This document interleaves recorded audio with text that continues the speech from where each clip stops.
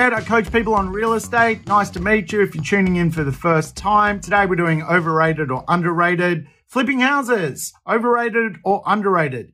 Yes, losing money flipping houses is a thing in Australia.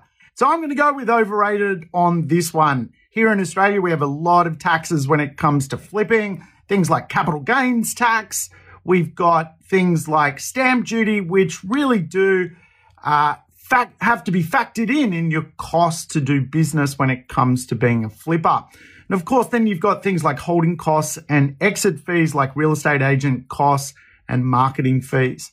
But also the strategy itself of being a flipper is a tough one.